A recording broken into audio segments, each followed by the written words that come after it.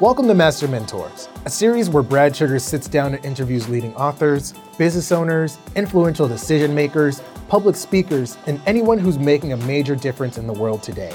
People we can learn from together. Be sure to subscribe on iTunes, Stitcher, and Google Play to get more of these great learnings. And joining me today, legendary Australian cricket coach John Buchanan. How are you doing, John? Thanks for joining us on the call. Yes, very well, Brad. Now, John, I've just had, it's just been Australia Day. I've been to the Rugby Sevens. I've watched the cricket over the weekend all the way from Australia here on the internet. But if we're talking team building, obviously something that served you well in your early days and then as a coach and everything. What do you think are some of the things that people really need to understand to build a great team? What are some of the most important factors?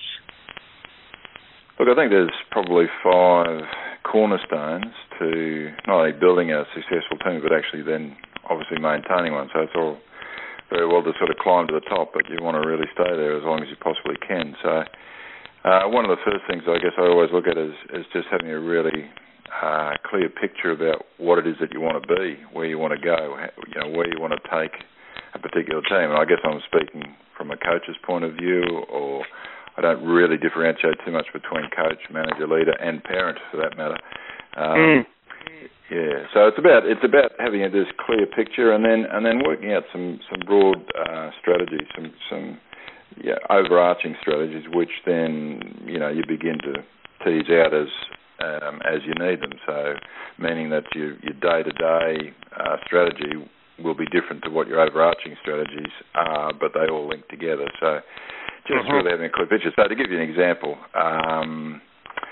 when I came into the Australian cricket team, which was '99, again, I just felt that that they had been going very well, but I just believed that they were still scratching at the surface. So one of the initial conversations was around we're all taking this journey to Everest. Now, that's a bit of a symbol, but it's clear in terms of, I think, the underlying message in what it is that we're trying to achieve. We're actually trying to achieve something very special that either not many teams have done or haven't done before. So that's where we wanted to be.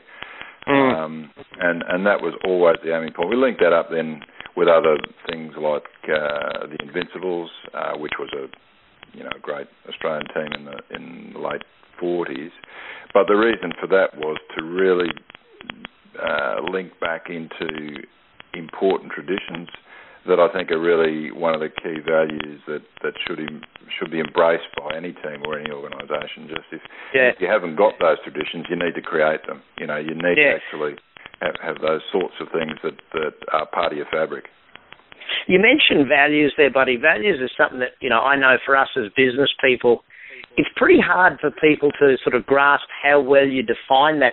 How did you do that with the team? I mean, how did you define the values? What was the strategy behind that for you? I just think it's living it.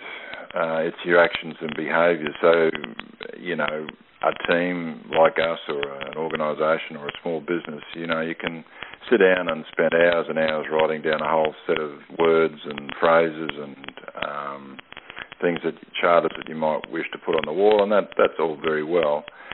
But in the end, if you can't actually live or breathe them, then there's no point in putting them up on the wall. So while we may have done that, I think really the essence was always, firstly, me as coach, I had to do what I say I was going to do, and that's again one of the cornerstones of a great team, that leaders have got to walk the walk, they've got to talk the talk, they've got to breathe and live everything that they believe is important to the team. So if one of your values for me is hard work, then I not only need to talk about it, but I need to demonstrate it just clearly and visibly all the time, and that can be by way of planning, preparation, as well as just hands-on around the team at any given moment in time. So I don't have to talk about it. I don't have to emphasise it. It's visible, and I think that's really the best way that any particular value that a team or a business feels is important to them in their culture,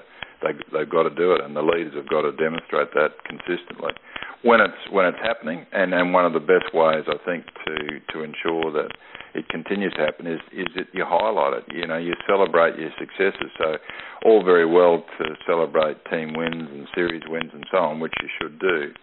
But I always made sure that if there was some sort of value or somebody did something that really highlighted the sorts of things that we needed to have in our team and needed to have individuals demonstrate daily, then I'd find a way to celebrate that, either in a team meeting, talk about the individual, or we might create some special little awards. And it was about this process of making sure that those things were always front and centre of people's minds.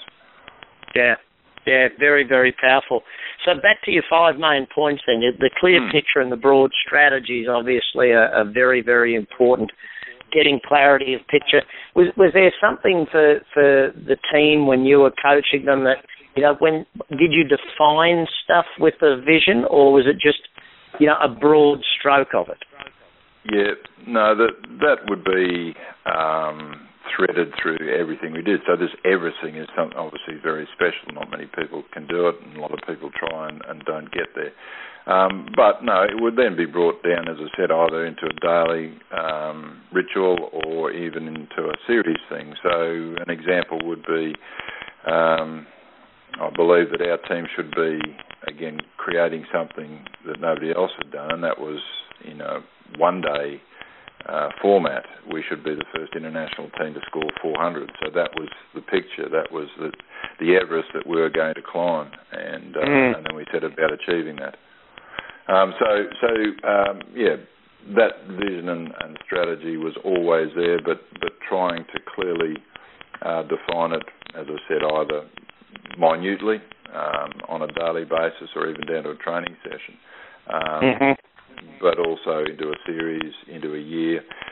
When or my last 20 months, I suppose, after we'd come back from England in 2005, and had lost the Ashes, so there was lots of conjecture about whether I should be retained as coach, and I needed to be able to convince the board why I should be retained, which is another story. But the end part of that story was, again, going to the board with a clear picture, and that was in the next 20 months, and I believed that was about as long as I should remain in the role. But we were going to climb what I termed the big three, at the end of that period. And that big three was a tournament in India, which we hadn't won a Champions Trophy. Then England were revisiting us, and so it was about regaining the Ashes. And then the third of the big three was to go to the West Indies and win a third consecutive World Cup. So, again, it was, pending time frame, pending situation, it was always... The notion was Everest, but what does that actually mean? What was the picture? Yeah, fantastic.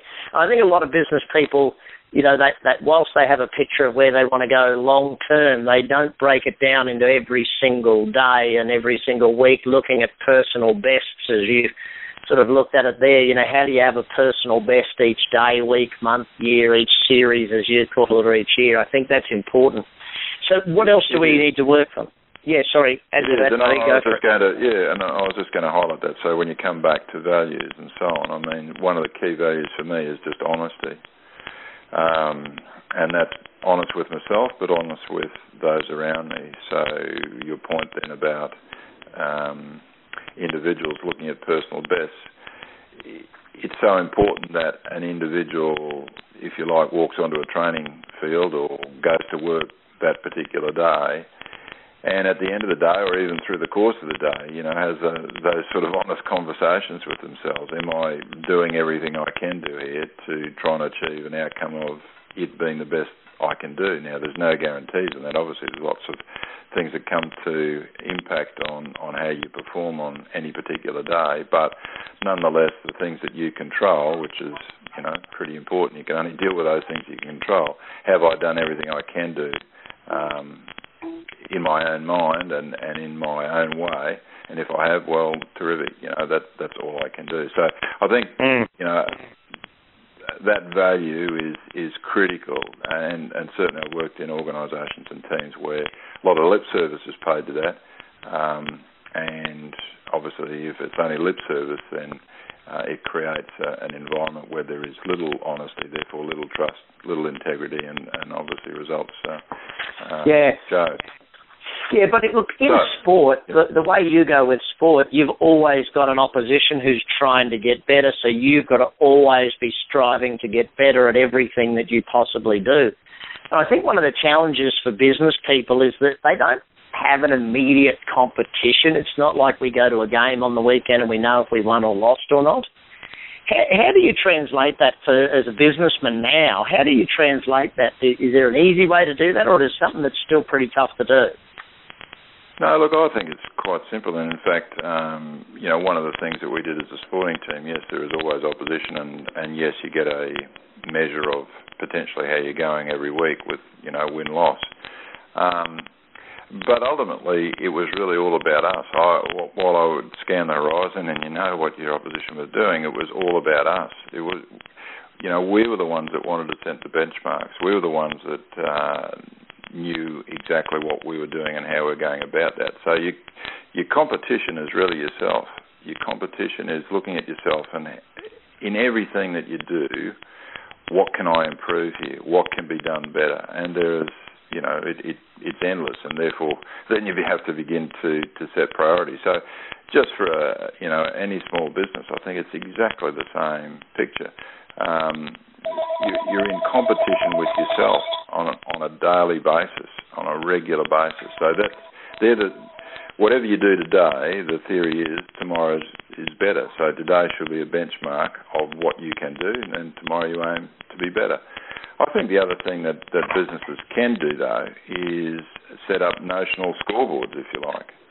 So with maybe it's KPIs, maybe it's the way you look at punctuality or the dress code or any of those sorts of things that are easily seen, easily measured, and it doesn't become too onerous for a business, but place them up where people can see, and here we are. This is our scoreboard at the end of this week or at the end of this fortnight, and this is how we're going. And those sort of things begin to, I think, send significant messages in and around your group. So I think, again, sport and business really aren't too diverse in what they do. It's just about then managers, I suppose, being just a little bit creative in thinking that through and how they can put that into their own environment. Yeah. I think that one of the biggest challenges a lot of businesses have is they don't measure anywhere near enough. How important was measurement for you on a daily, weekly, even a game basis when you were trying to manage the team?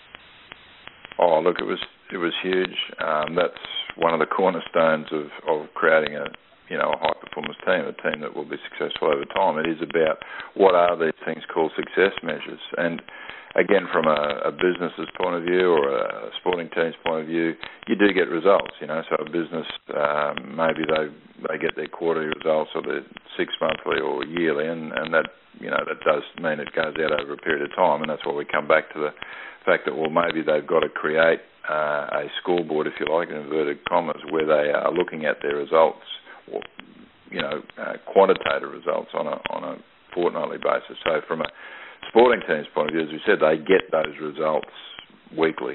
Individuals get those results virtually weekly.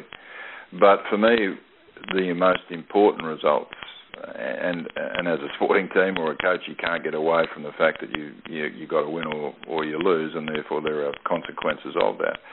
But it was always, how do we get there? What are the things that are going to enable us to get those results, and not only get those results, but improve those results? So that's the whole concept of process, I suppose. So, for instance, if we were trying to win a one-day series, and going back into the Australian team, we had things called patience or partnerships and pressure.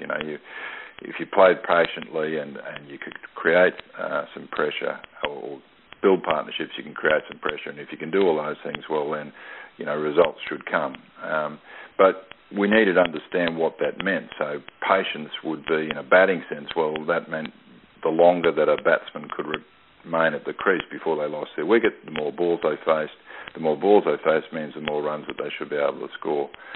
And so we would break it down into those, and that was the technical side of the game, and provide that feedback to players at appropriate times. Or if we looked at the physical aspect of the game, there would always be the physical measures that players were needing to reach to ensure that they were in the best possible shape to deliver the sort of results that we were looking for. And of course, we're always trying to increase those measures so that if we wanted to be climbing Everest, if we wanted to achieve things that other teams haven't done before, then those measures always had to be tracking in the right direction.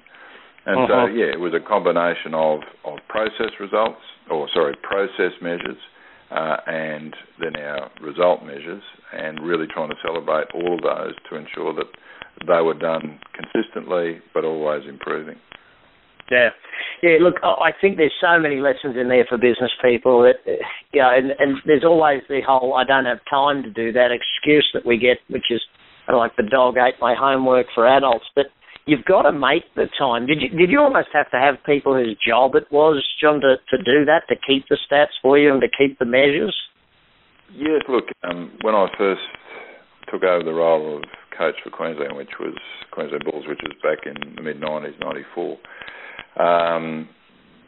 teams up until that point had always existed on that intuition and the results measures. So, in other words, at the end of the game, yes, so-and-so scored so many runs, or so-and-so took so many wickets, or so-and-so, took a catch, or whatever it might be, and there was a result, win, loss, or draw.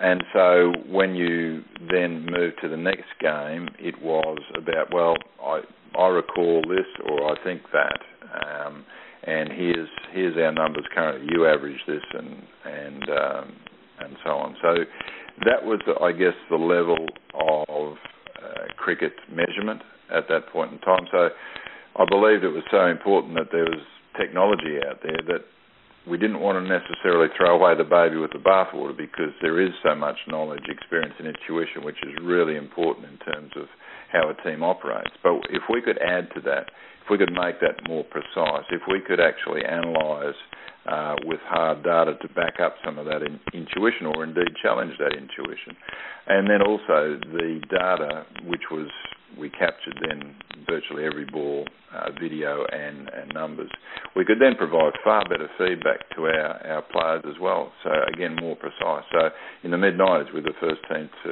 introduce computer technology to provide that sort of backup to the players' experience and knowledge, and that's continued on since then, and the cricket world anyway. Everybody uses that in their own way, shape, or form now. So to do that, though, I think obviously it's not necessarily totally pertinent for all businesses, but nonetheless, most businesses these days do have some sort of IT system, and it's pretty simple to get a program written, and there's probably plenty of off-the-shelf ones out there that you can actually plug into your business, put in your numbers, and they will show you in a purely objective, quantitative sense some of the things that you want to track and how you're tracking. So going on with your top five then, where do we go from there? Well, I mentioned leadership before. So the leadership culture is, again, one of the critical elements of building a high-performance team. So leadership culture is, in my mind, three parts. So one I already mentioned was the leader. The leader needs to walk the walk, talk the talk, and so on. But what's important in behind that is that you want people in your organisation or in your team that want to lead, not necessarily in any formal way, in other words, being a captain or a vice-captain or assistant coach or whatever, but they want to actually just lead by example. They want to lead by their deeds. They want to lead by their actions, their behaviours. And so we need to actually ensure that these members, which are generally the players or your staff in a business, have that capacity to do that. You want to give them those opportunities to lead. And to some degree that can also lead to succession planning, because in many organisations as you operate with teams within teams, you're constantly trying to identify those people who might have the skills, if you like, or at least demonstrated actions that would suggest they could gradually move up the line if they had that ambition to do that. So we're really trying to ensure that everybody's a leader. Everybody's a leader in that organisation, so that when they make decisions on behalf of the organisation, they're good decisions and they assist the teams performing.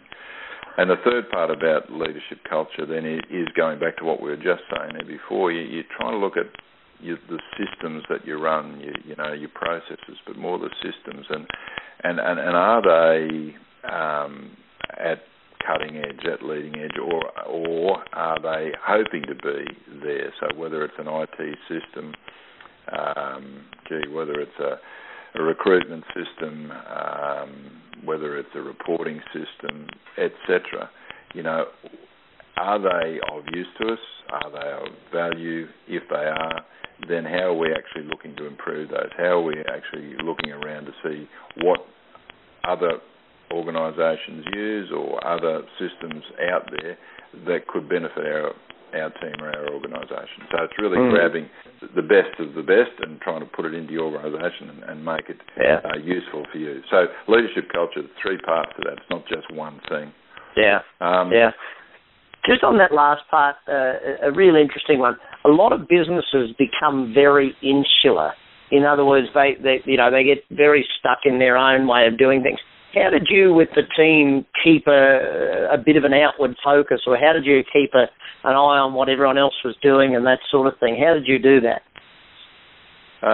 One of the ways that we did that was definitely try to get outside the dressing room, if you like, get outside of the cricket environment, and that was either by way of bringing other people in at team meetings, team functions, and they could be other sports people, they could be business people, they could be leaders in any way, shape or form, and just in a fairly relaxed and social environment have them intermingle with us and talk about what they did and could be their career, could be their life.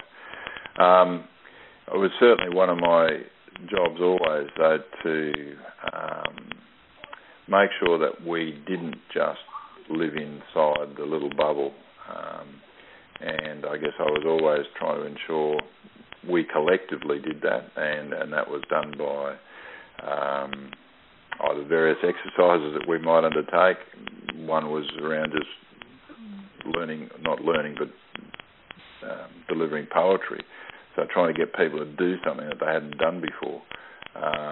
It was also around about creating words and trying to expand people's, I guess, vocabulary. It was around individuals talking to each other, but not just on cricket, but about themselves, about their life and things that were important to them. So it was always designed to look at the whole person rather than just this cricket person, or in a business sense, rather than just a staff person. The staffer comes to work every day, as indeed the leader does, but there's so many things going on at home, there's so many things going on in their life, and often they will impact directly on the way that person performs on that day. So we need to, again, create that sort of environment where they don't feel isolated. They don't feel that talking about some of the things that they would like to reflect on, personal, emotional, spiritual, whatever, can't be done in the workplace, and that there is an environment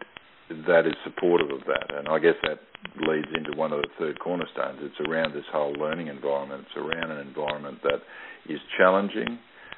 It wants the individual, as I said before, it wants them to be a leader and give them the opportunity to do that. So to do that, it wants them to become their own best coach. It wants them each person to understand themselves and understand how they best operate to give themselves best chance of performing.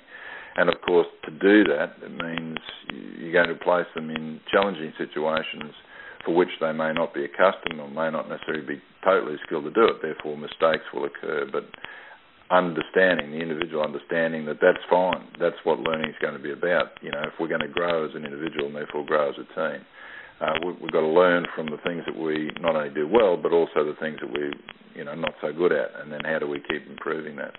So the leader then needs to create that environment to support them, because just like your twins, or the two children you already had. I mean, soon in a period of time, they're going to start wanting to walk, aren't they? They're going to try to sit up and they're going to fall over. And that's part of learning. That's how we all have learned. But there's a lovely supportive environment around there, parenting environment that sort of picks them up a little bit, gives them a cuddle and says, well, have another go, And so that's really what we're trying to achieve.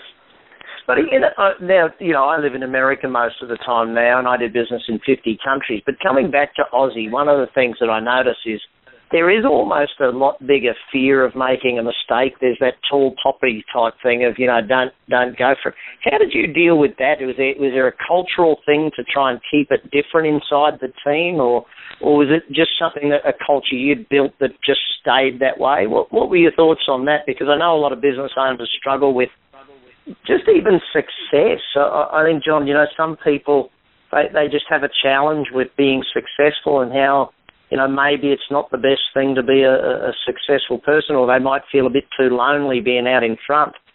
Did you have to deal with that with the team, or? We did, we did, and many a time, because, we had I think a very successful period of time, around 8 to 10 years, where Australia dominated international cricket, and there were often calls for us to, in essence, slow down, let everybody else catch up here.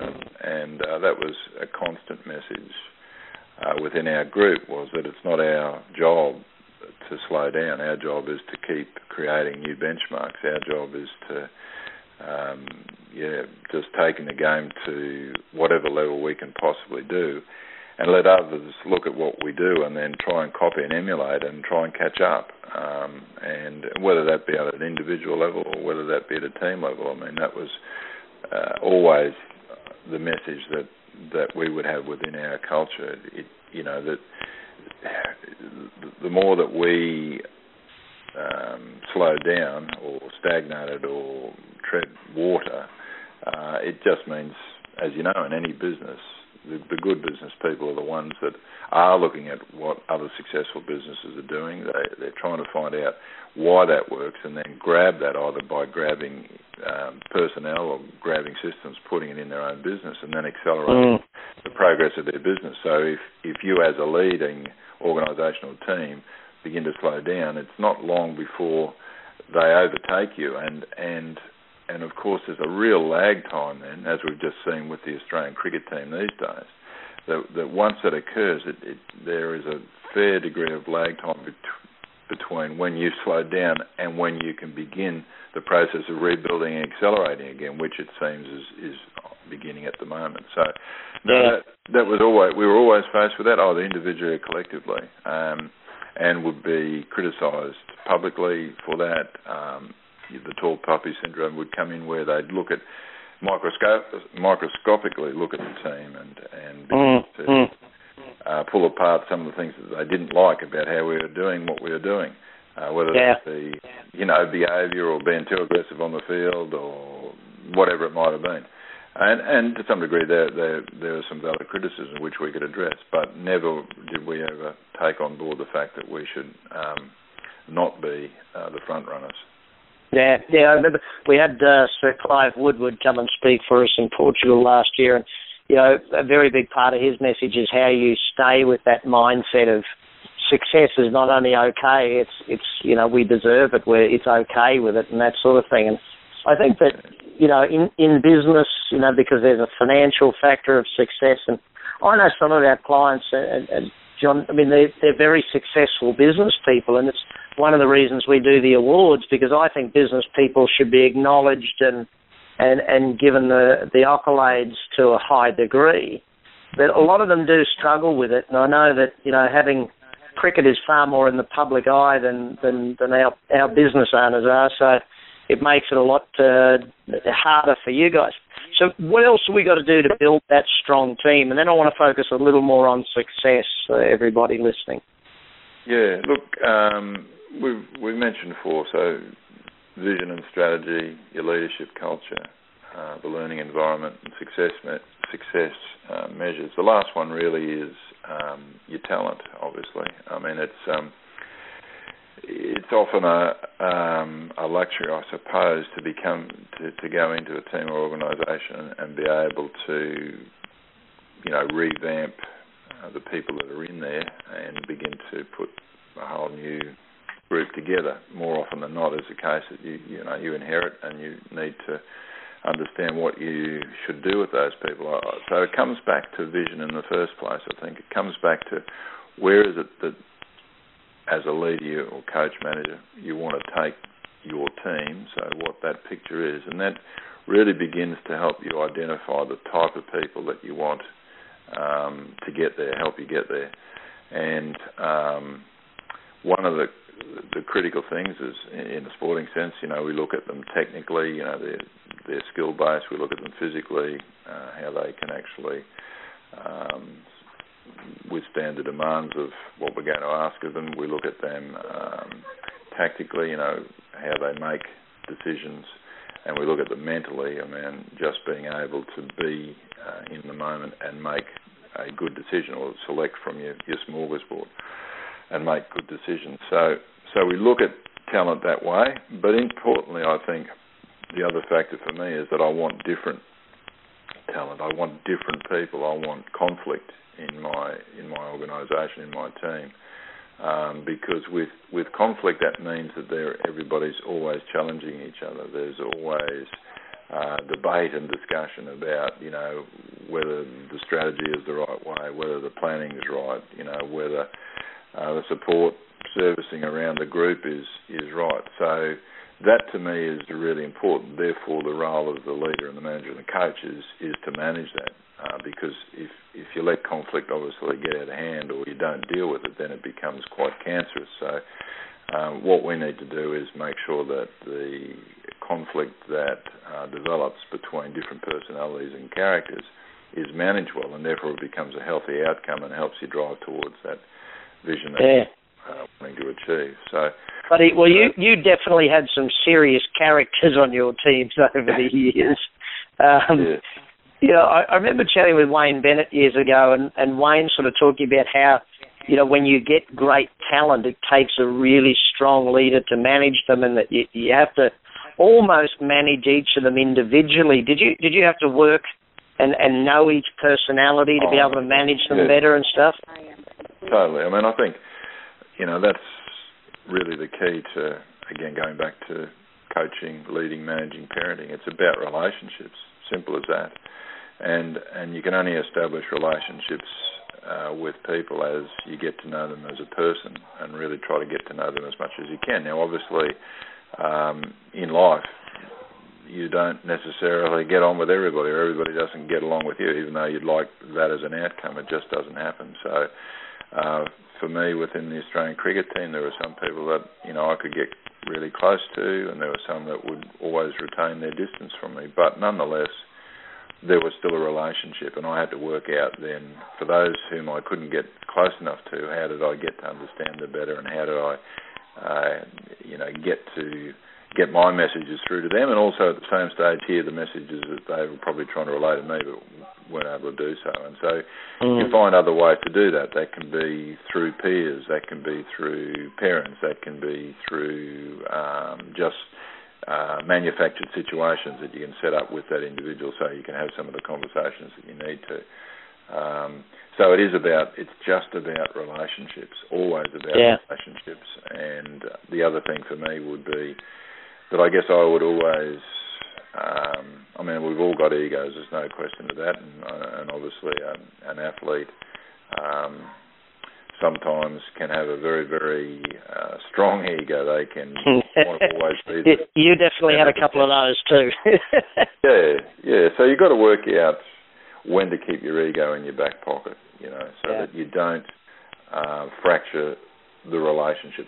Even though the relationship might be strong, it can still be broken, and once a relationship is broken, it's very hard to get it back. Yeah, going back to the whole talent situation, I think that business people can learn a very big amount from sporting teams on talent. There's just the amount of energy and effort you guys put into recruiting and training the right talent. Most business owners don't put enough energy and effort into that.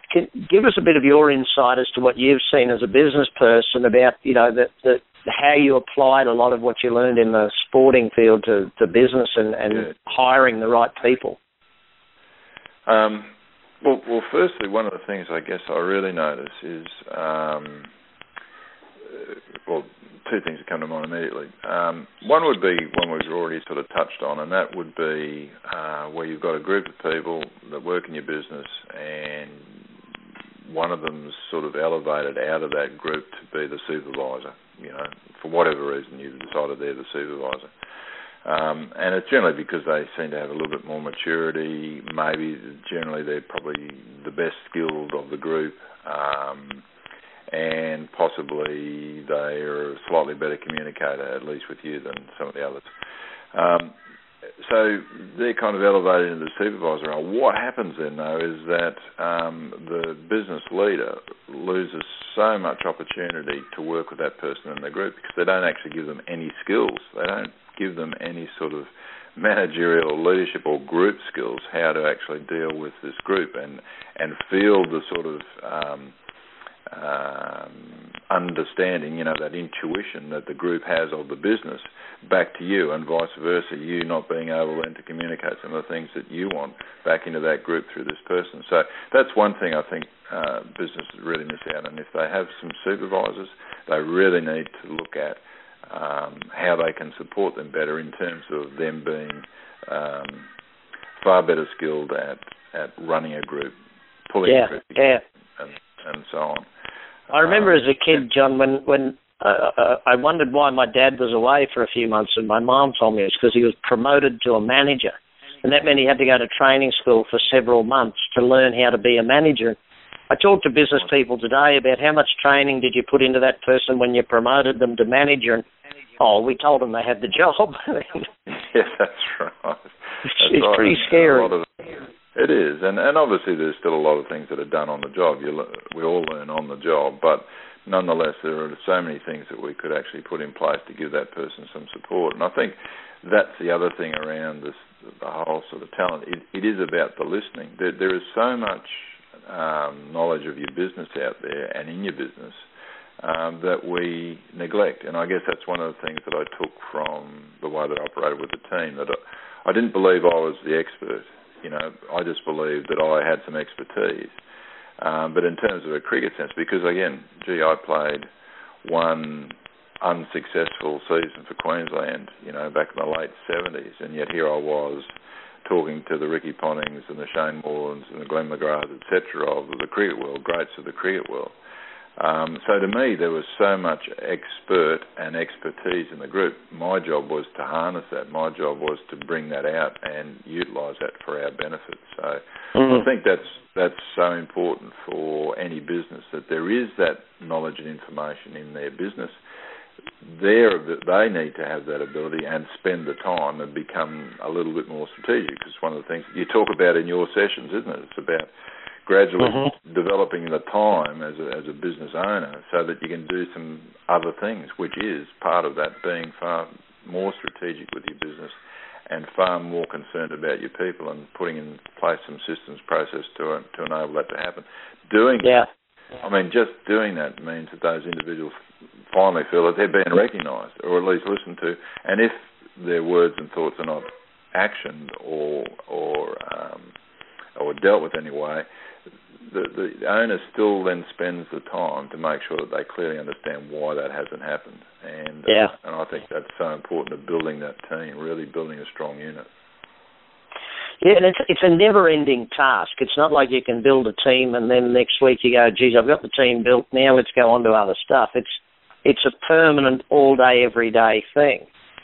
How did you deal with both that and also I think a lot of business owners would like to get a bit of an idea as to how do you decide when someone needs to be off the team? What is your decision-making capabilities there, and how did that fit in with it? Yeah. Well, you're right. I think as a manager, leader, coach, if you're not committed to being in it 24 hours a day, 7 days a week, then it makes it a very difficult job, and I think that's one of the salient messages. I remember when I was a young teacher at one stage, and probably not being well prepared and well thought through, and coming into a class, an adult class, and delivering a bit of a poor lecture rather than a session where it would be interactive. I walked away from that and felt that I didn't want to come back the next night. And of course, as soon as that happens, your whole team or the people that I was dealing with knew that. You can feel that, you can sense that, you can hear it in your words, you can see it in your actions. So I think from a coaching point, if you're not prepared to be there 24/7, then probably it's not the job for you, and it's time to look elsewhere. So you need to have that really strong commitment to do that. In terms of the individuals that may or may not fit into your team and your framework going forward, I think for me I'd always want to give people an opportunity to be there. Probably a number of people would see me to be naive in that regard, that I gave people a lot of chances, but I always believed that you could get them there, and there was so much that they had to offer. So I would try to give them as much opportunity, and always try to be pretty clear on what it is, your expectations, what their roles were, and really, I guess, trying to make them as accountable for their own actions as possible. And constantly having conversations with them about maybe it's training, maybe it's about some of their decision making. Again, dealing with that whole person, trying to find out whether there are other issues. But ultimately, if that isn't working, then really where you're trying to get to is to have that person self-dismiss. In other words, when you're having that conversation and you are saying, well, we all understood and you understood and we all agreed, here's the role, here are the things that have to be done, here are our expectations, and now here's your performance, and it still isn't matching. So what do you think about that? And if we've had all the conversations along the way, then the individual will say, well, I'm just not up to it, or can I have a second chance, or whatever it might be. And we go down that route about, well, look, we've all had, given you so many opportunities here, and yet you're demonstrating consistently that you're either not prepared to meet the standards that we want, or you just can't deliver them. So where do we go from here? That's the nice, in a sense, the nice way. It takes longer to get there, I suppose, and whether or not people have got the time to do that, the resources to do that, the patience to do that, the desire to do that. I mean, they're all questions that only individual, teams, leaders can answer. But you are trying to do that all the time. You are trying to deal with each individual, because that, again, is just about relationship. If all we do is put a blanket across everybody and treat them exactly the same, and then some will respond to that, some can hide underneath that, and some will really reject that. Yeah.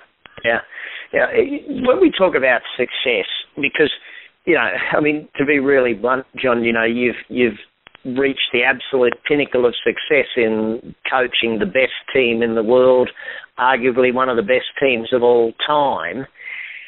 Handling success or becoming successful, how do you, not with the team, but yourself, how do you yourself get to that point where, there's obviously got to be some habits or rituals or things that got you there? What are some of the keys that you would have for people that you think these are the things that should be really important for you to focus on? Yeah, look, I think the most important thing is that the coach, the leader, the manager has a very clear understanding of themselves, just a very, very clear picture. I mean, again, a lot of businesses and organisations that I deal with, I would think 80, possibly even up to 90% of those that are in leadership roles really don't understand themselves. So in other words, on a daily basis, that they manage, they lead, and they might do a fantastic job. But what I really mean is that people need to nut down, why do I do what I do? What do I believe in? What are my cornerstones? What do I stand for?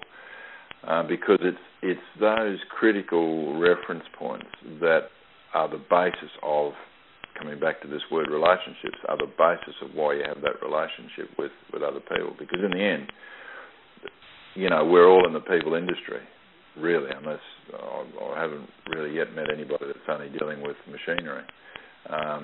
So we're all in the people industry. So it's all about these relationships, and it's all about, therefore, what does the person expect of me? And what they expect of me is to be consistent. They mightn't like me. They mightn't like the messages that I deliver, and so on. But in the end, they know what I stand for. They just know exactly what I stand for. So coming back to that Queensland job, which was in the mid-90s, when I went for that job, it was a watershed moment for me as a coach. It made me stop and think, if I'm now going to try and convince a selection panel that I should take over the Queensland coaching job from Jeff Thompson, who'd been there for 4 years, an Australian cricketing stalwart, hero, etc. And also Queensland had never won this thing for 69 years of trying. How was I going to convince them about what it is that I was going to do differently to give them an opportunity to do that?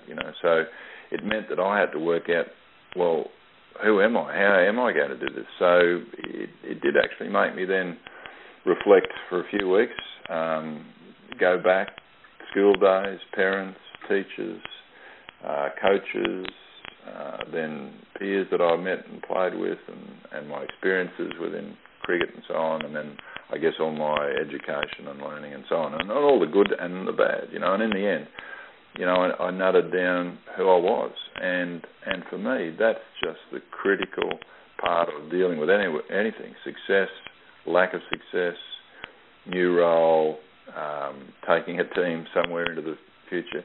Without that, I think your foundations are quite wobbly, So I just can't stress enough, I think, that managers, leaders, coaches, etc., really need to understand that. And often I'll go to a seminar and say, right, well, if I ask anybody in the audience now in 30 seconds or less for you to get up and tell me, basically your philosophy, the way that you operate, the way that you lead, manage, not many people can do that. And I think that's just a critical step.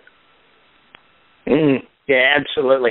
It's very hard to manage someone else if you don't know your own styles, your own methodologies, your own way of doing things. So, look, John, overall, obviously you're coming to our Business Excellence Forum. It's about celebrating great entrepreneurs and helping them become even better at what they do and build even better businesses and better employees.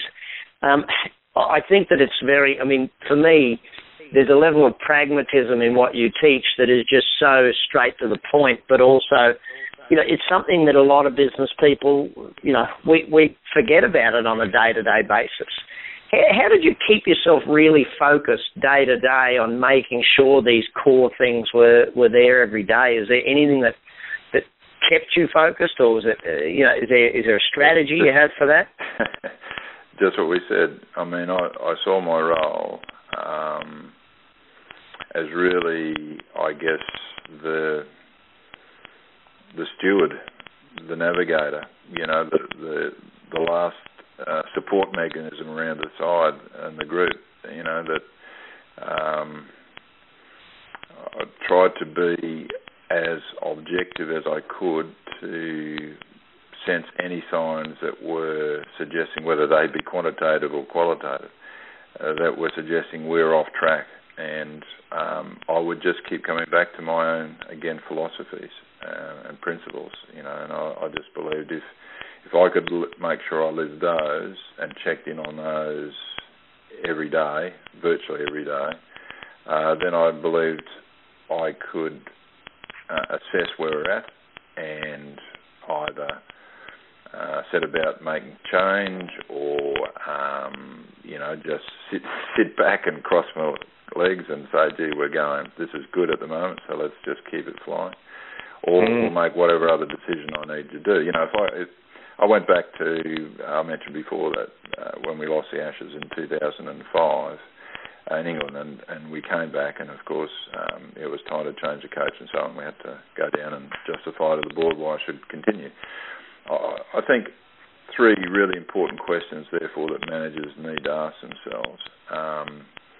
First one for me was, could I still make a difference? Because that's just part of the way that I operate. It's part of my philosophy, part of my value set. Could I really still make a difference? And that wasn't just about, changing a training time or a bit of a schedule here or, straighten your tie up and all that sort of stuff. It was just still believing about Everest. It was still then, as I said before, creating this new Everest, which was about the big three. So could I really still make a difference? Second was then, if I could make a difference, did I still really want to do it? Do I still have the energy and desire to get up every day and really look forward to the job? As I said again before, if you can't do that, then it doesn't take long for people to understand that you don't really want to be there. So did I still really have the enthusiasm, desire to make that change? And then the third question, given that we'd been through a tough time, did I still have the respect of the majority of the players, So if I had answered no to any of those three questions, then I don't know whether I would have gone to the interview, and even if I had, I couldn't have sold myself or what it is that we were going to try and achieve. So, if you like, that was a bit of a shortened reaffirmation of who I was, how I operated, what I needed to do to continue to do what I wanted to do, So, but it still comes back to me really being clear on who you are and not compromising that, sticking with it. And, sometimes it's not going to work. It didn't work for me in a couple of places as a coach, in India or in England for different reasons. But the important thing for me is that I stuck with who I was, because I just believed that if I wasn't able to do that, then I wasn't coaching the way that I would believe that I should be coaching, but two, that I believed that the team or the organisation needed at that time. Yeah. John, look, I'm really looking forward to catching up in April at the conference, and I hope everyone's taken a lot of notes, and I'll probably need to re-listen to this session today because there's so many. I've got so many notes here already just for myself. Buddy, thanks so much for your time. Really appreciate it, and really look forward to seeing you at the Business Excellence Forum. I know everyone will get a lot of value out of it for themselves and their team. Thanks a lot, John. Thank you for listening to Master Mentors. Join us next week as Brad Sugars continues the search for people we can learn from together. Be sure to subscribe on iTunes, Stitcher, and Google Play so you don't miss out on these great lessons. You can also find more great learnings from Brad himself at bradsugarsblog.com. See you next time.